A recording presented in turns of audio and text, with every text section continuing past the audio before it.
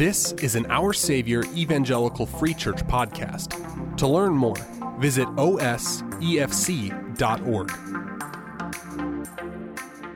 Please open in your Bible now to Ecclesiastes chapter 6. Ecclesiastes 6 is where we're going to be for the duration of our morning together. I've loved preaching the book of Ecclesiastes.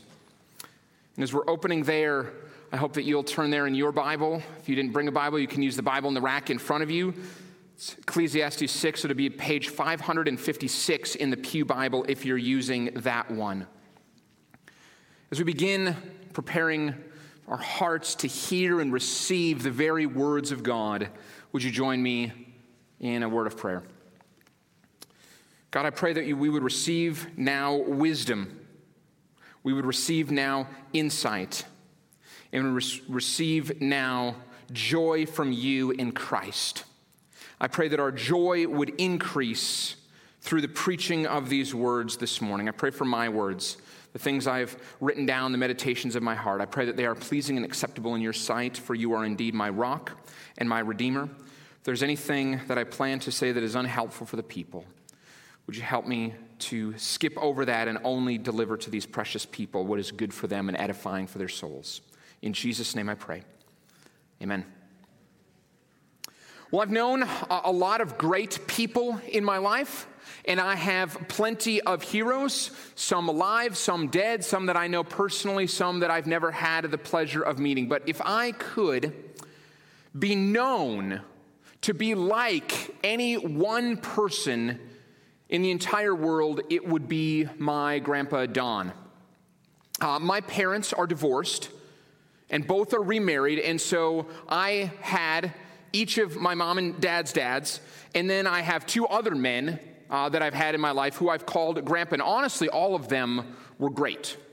All warm, all caring, all generous. Not often traits you'd find in all men, but all of them were warm, caring, and generous. I have great memories of each of them, but I thought a lot as I studied Ecclesiastes 6 this week about my Grandpa Don. Sometime I want to tell you more about my Grandpa Ray, too. He's my dad's dad. When my dad was a teenager, my Grandpa Ray, he and my grandma were on their way home from a New Year's Eve party, so well after midnight, and they saw a car that was stranded on the side of the road. And my grandpa was a real helper, and so he pulled over to help the stranded driver, and as he had the hood up and was looking at the engine, a driver who had way too much to drink smashed my grandpa between two cars, and his leg was basically shattered. It was really a miracle that he survived. It was really a miracle that he didn't have more damage, but he was in the hospital for a long time. He was out of work. It created incredible hardship for the family. He was really never able to bend that leg again. Yet, I don't think in the 20-plus years that he and I shared on earth, I ever once heard him complain or say he couldn't do something. And he never really stopped trying to help people. He was such a helper and a servant. That's the story. That's my Grandpa Ray. That's a story for a different time, but I want to tell you about him some other time. But as I read chapter 6 of Ecclesiastes, looked kind of back at chapter 5 and forward to chapter 7, I thought a lot about my Grandpa Don this week. When I was a little boy, my Grandpa Don would come over, and he would pick me up, just me and him, and he would take me to Hardee's. You can still find Hardee's around. They used to have this indoor ball pit, and I love the indoor ball pit, so he would buy me, breakfast or lunch, and he would sit there and he would drink his coffee after I ate 3 bites of whatever he bought me and wanted to jump in the ball pit, and he would just sit there and he would drink his coffee and watch me play, and then we'd go over and we'd see my grandma. He'd watch me come and play Little League, he'd watch me come and swim, he'd take me golfing, and most of that he was able actually to do in his later 50s and early 60s because he took retirement from the flour mill that he worked at. My Grandpa Don was so funny. He would just tease and tease and tease. Most of it not very PC by today's standards. He was generous, he was kind, gentle. I don't think I ever heard him raise his voice. Ever. My mom doesn't think she ever heard him raise his voice.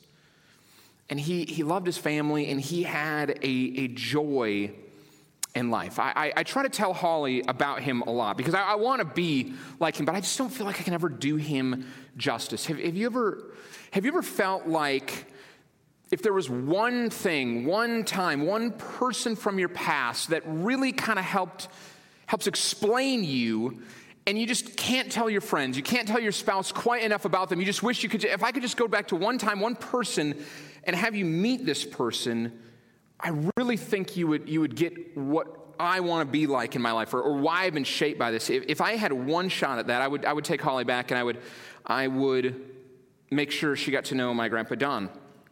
He died before we started dating.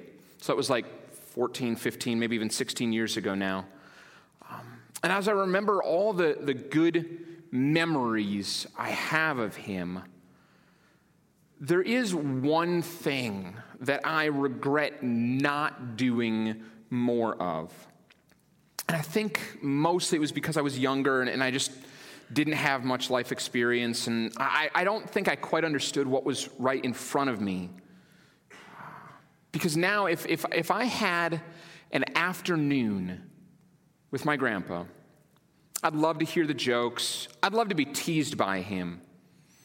But what I'd really want to hear him talk about was what his secret was. Because I think he had it figured out. And I know he wasn't perfect. And I'm sure he wasn't always as happy and as joyful. And he probably did get angry. I know he had bad days. But he achieved something that is really, really rare in life. He had a lot of joy, and he was really content. And here's the thing. He wasn't rich. He wasn't even close. He wasn't famous. He didn't make a wide mark on the world. But as I look back on my time with him and as I look back on his life, he had something far more valuable. He had it figured out that those things, money, wealth, leaving just kind of an indelible legacy, like those aren't really as important as people think they are, and they don't last. It's better to receive from God the life that he has given you with gladness and live that life with joy than it is to spend your life wishing you had something else. That's what I think my Grandpa Don understood. It's better to live the life that God has given you and be glad for it than to spend all your time wishing you had something else. I am going to be 40 later this year in just a few months, and I would love to sit down for a couple of hours over coffee, even if we had to drink coffee from Hardee's, with my grandpa, and I would love to talk with him about life. I have so many good memories. There's a lot really there. But I really wish I just had a few more years with him. If he would have just been alive for a few more years, because a lot changed in me in the 3 or 4 years after he died. I got married, I became a dad, and I feel like I would have been in so much better of a position just to sit there and soak in his wisdom. And here's the last thing. I don't think my grandpa would have considered himself a wise man. He wasn't always spouting off these proverbial, truisms. He just lived his life content and full and pleased with it. But I think if he would have, and he would have been able to articulate it, and if I would have raised the right questions, what he would have told me about how he came to do that would have sounded a lot like what we're going to read this morning in Ecclesiastes 6. And so if you're not there yet, let's go to Ecclesiastes 6. And as you're setting up, let me just tell you, there's this kind of progression in Ecclesiastes 5 and then 6, and we'll do it next week in chapter 7. It goes from talking about in chapter 5, what I would kind of call the veneer of spirituality And then it gets into the real stuff, the real mess of life. This is something that should very much be at the forefront of our thoughts. It's not new in any way to think that there are people, maybe all of us to some degree, who want to appear one way publicly while we are being different kinds of people privately. It is not new for people to hope others see them very differently from who they really are.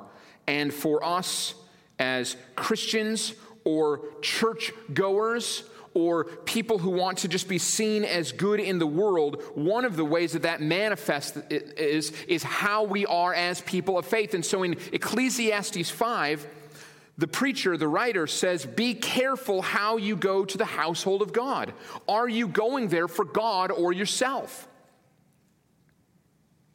Are you here, he asks, to praise God rightly, biblically, however God is to be praised and however he commands praise, or are you here so that you can be known as a pious, upright person? But really, you're not much here for God. You're here for the show. You're here for yourself. You're here for appearance's sake. And then the second half of chapter 5 is, what are you like when you leave the church? Again, you don't have to work hard to imagine that there are people who want to appear godly and generous and loving in the church, but in real life, with others in other places, they're bitter and they're cruel and they care only for worldly things. And that's the second part of chapter 5. It says, be careful with money. Be careful with the world. If that's all you want, if you only want the world, if you only want what the world offers, you'll never have enough of it to satisfy you because enough doesn't exist. If all you want is money, you'll never get enough to be satisfied. So before talking about what is truly valuable in life then, it's a lot of what chapter 7 is. Chapter 6 starts out with a kind of story. Someone who has wealth, but has little else. And for everything you think that wealth might bring you, for everything we think that some of these worldly goals might bring us, it actually has very little meaning. So let's read. We'll work a little bit. We'll do this in 4 sections this morning. Starting in verse 1, Ecclesiastes 6. There is an evil that I have seen under the sun, and it lies heavy on mankind. A man to whom God gives wealth, possessions, and honor, so that he lacks nothing of all that he desires. Yet God does not give him power to enjoy them, but a stranger enjoys them. This is vanity. It is a grievous evil. So the setup here is a man.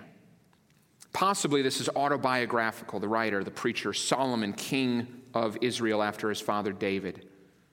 He's talking about all the things that he had, wealthy beyond imagination. He bought or built everything his mind can conceive of. And he's known all over the world. Yet he's not happy. I love what Martin Luther said about these verses. He called them a description of a rich man who lacks nothing for a good and happy life, and yet he does not have one. Love that description. He lacks nothing for a good life, and yet he does not have one. There's an almost identical story told in the previous chapter, verses 13 and 14, and both are ironic. The circumstances are a little bit different, but the endings are basically the same. In chapter 5, there's a grievous evil. There's a rich man who hoards what he has. And the irony there is he loses it. He loses what he's been trying to hoard in a bad business venture before he can enjoy it. Here, in chapter 6, the man has everything he needs, but he's still not satisfied. And the result is that neither man gets to enjoy what he has prized or worked so hard to acquire. Whether it's hoarding or just simply being unsatisfied with, I just don't quite have enough. Have you ever known somebody, have you ever been this person, saving and planning and socking away, yet never feeling like now I have enough, so now I can enjoy, now I can spend?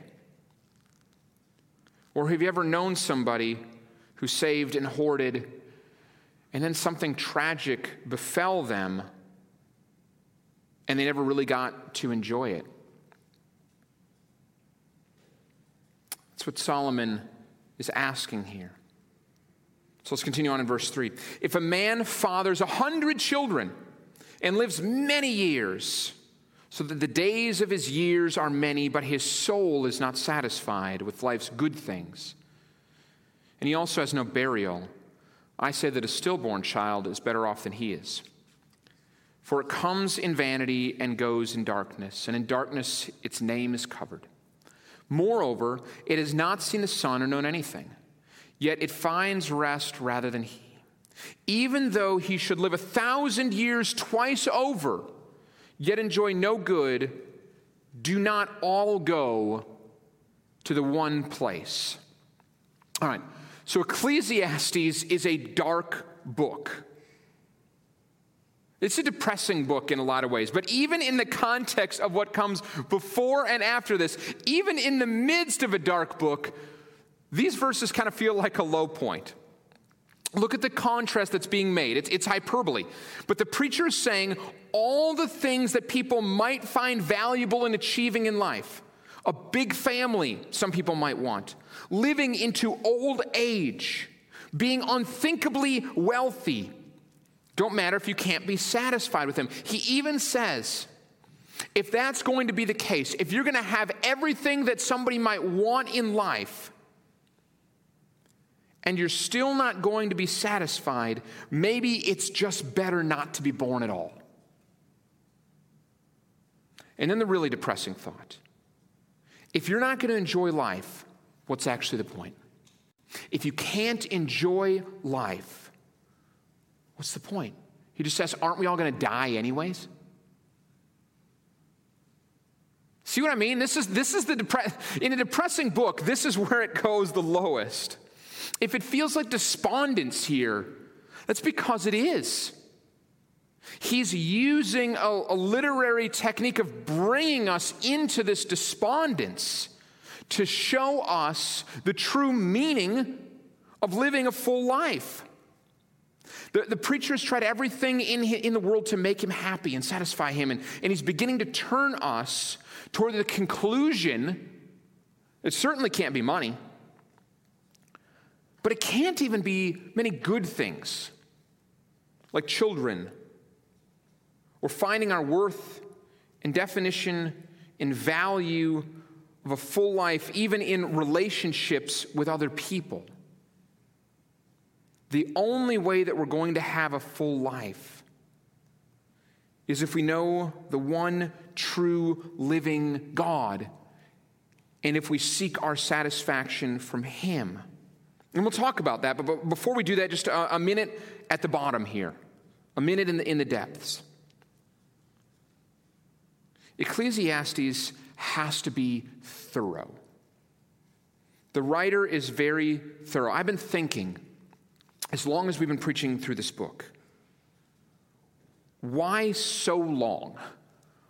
Why does the writer not just come out and say, life without God is meaningless, so live for the glory of God?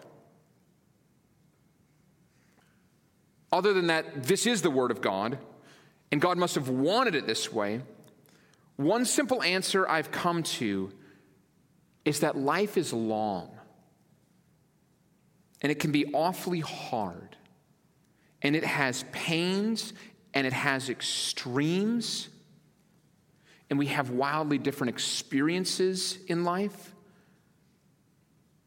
And if we're going to know anything about it, it will take time to process. You cannot microwave spirituality. You cannot flash boil wisdom. It takes work and it takes time. And so I've wondered, why does Ecclesiastes do this? Why so in the depths? Why so long of this? Why so much of this? Because this is a slow boil. Because things don't taste good in the microwave for the most part. You got to take time. You got to do it right. Ecclesiastes does life right. The whole Bible is like this. You can summarize the whole message of the Bible. You can summarize in a sentence or two. But life is more complicated than that. And the God who created and is so patient with sinners and then who saves and redeems, he's far greater and he deserves more than just a few sentences. The life he's given, when you combine that with the complexities of living in a sinful world and what he's done, and then you just kind of marry all of that with the indescribable majesty of God, it takes some time to get right. It takes some time to understand. And if you just want microwave spirituality, you don't want the God of the universe. You don't want the God of the Bible. You don't want a real God. You want a pithy, feel-good God. If you want a real God, here is one. That's what I want. And so I know it's hard to go down deep in here. But when we do it, we find something true and pure. That's what we're reading. That's what we're reading right now. A book about real people's lives. Not veneer, not shine. Deep. Deep spirituality. So verse 7. All the toil of a man is for his mouth, yet his appetite is not satisfied. For what advantage has the wise man over the fool? And what does the poor man have who knows how to conduct himself before the living? Better is the sight of the eyes than the wandering of the appetite. This also is vanity and a striving after wind. So the next thing the preacher turns to is warning us against this dissatisfaction that continually comes when we look someplace else. The Bible loves farming pictures. Much of society was agrarian at this point, and so people understood these well. And so this is essentially asking the question, what's the point of working so hard if in the end you have no likely chance of being satisfied with what you've grown? In our cases, it would be achieved. If your work in life, if you farm for your food, if you plant and cultivate crops so that you will eat, if you work all your life to feed yourself, the preacher is asking, but when it comes time to eat, you don't like what's on the plate, what's the point? The preacher says if that's going to happen, what's even the reason to focus on the good things of life? Like being wise. If foolish people and wise people both end up wanting what they don't have, why go through the trouble of being wise? He could also say, why go through the trouble of hard work? Why go through any of the trouble? I know a guy who I really want to like. I've known him for a long, long time, but it can be hard to like this guy. He is engaging. He's funny. He tells a great story.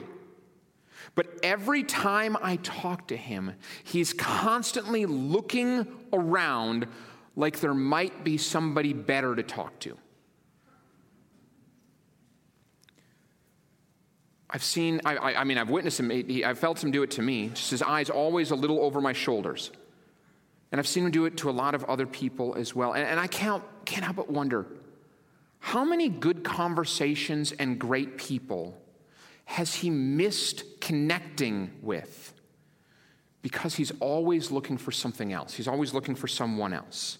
And the preacher says that's like life. You'll never be able to appreciate what you have if you are always looking for something that might just be a little bit better. So before we go any further, let's just clear up what the Bible usually says about money. What the Bible usually says about money is that by itself, inherently, it's neither good or bad. This is one of the reasons verse 9 is in here. The preacher does not want us to come away from this thinking it's impossible to be rich and know the meaning of life, so we must maybe try to be poor. Maybe poverty is the answer. That's not helpful either. There's a proverb that says it's helpful to be neither rich nor poor. That's good news for us because by global standards, by historical standards, every person in here, every person listening online enjoys a standard of living and a lifestyle in the top 1%, over 1% of any person who has ever lived. And so, if it was impossible to be wealthy and know the meaning of life, we might as well all give up and go home because we're all very rich by geographical and historical standards. But that's not what he's saying. He's not saying wealth is bad. He's not saying wisdom is bad. Verse 9 is in here to tell us to look at and appreciate what we have for what it is and not try to make it something more, and not try to look and spend our lives searching for something we don't have. Now, it's easy to say things like that. It's easy to say things like that, for those of us with less money, and say, well, sure, you can say we should be glad for what we have, that money isn't the answer, but that's a lot easier for my neighbors to say, because they're rich. And you know what? In some cases, that might be. I'll just call it like it is. Some people have more money than other people. But that's where we need to remember what Solomon has said up until this point. Money doesn't satisfy. And neither is poverty a virtue. This is a major theme the preacher keeps coming back to. Whether you're focused on the money you have or you're focused on the money you don't have, if that's your goal, you're never going to be fulfilled in life.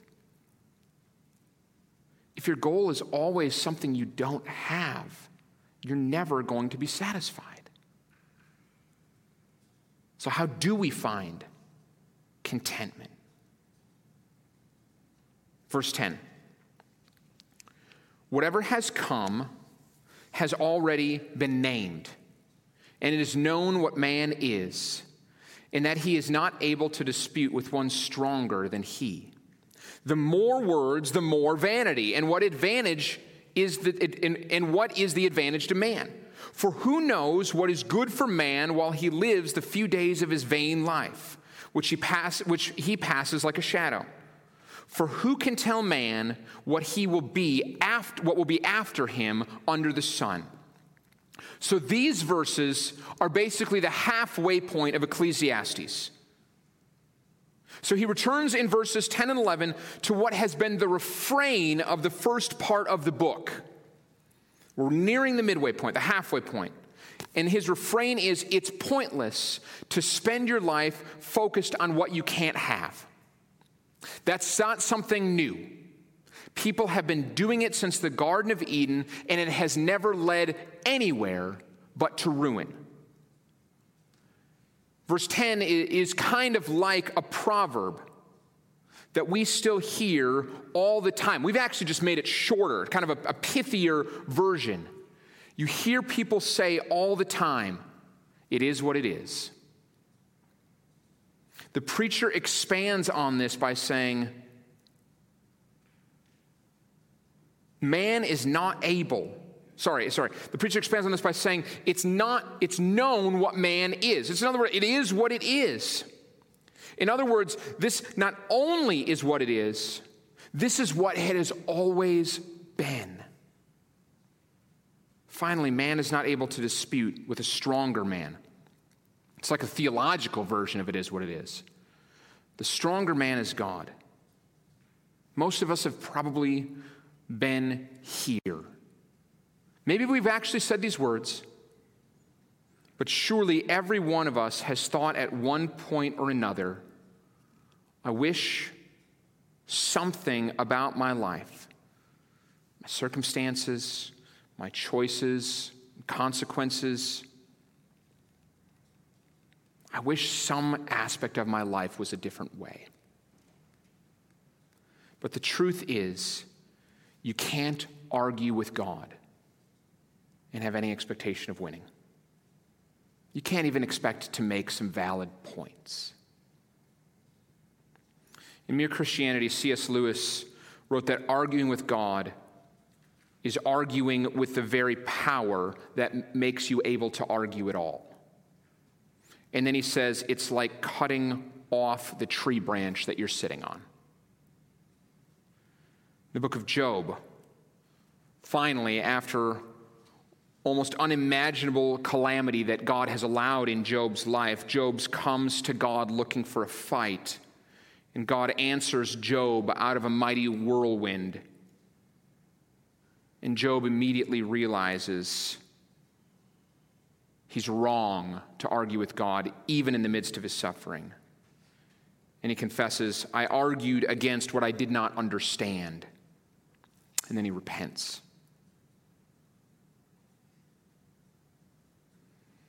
Folks, arguing with God, C.S. Lewis is right, is this strange existential argument against he who has given us the capacity to argue at all. You won't win. You won't even make good points. The last verse, verse 12, it's like two rhetorical questions. Who knows what's good for a person? He doesn't come right out and say it, but the preacher's answer is God. Church family, every single one of us, myself included, will constantly battle believing we know better than he does. That's going to come. The less you're surprised by your impulse to do it, the better. So acknowledging it and understanding, what do I do when that impulse comes? That's the key. Every minute we spend arguing with him, either in defiance of him, trying to turn our back on him and run from him, because life hasn't turned out the way we wanted, every minute of that is just vanity. It won't lead anywhere but to our destruction. He says life passes like a shadow. Not a shadow on a lamp in the evening where the shadow stays stationary on the wall, but a shadow like a cloud on a sunny day with a good breeze. It passes in a moment. That's what life is. Life is a vapor. It goes by so fast. Don't spend your days arguing with God, because it will only be wasted days. Instead, embrace what God has given you, the days that he's given you, and joyfully spend them with him. And the second question is then about what comes after death. Now, without this question, this would just kind of remain an incredibly depressing chapter. Essentially, the message of this chapter without this very last statement would be your life is what it is, and then you die. But he asks this one last question, for who can tell man what will be after him under the sun? What we can see now is the preacher is directing us to think toward a grander picture still. Within the context of the whole Bible, we see that the answer to this question is that there is something after life under the sun. Revelation 21:5 says that God is making all things new.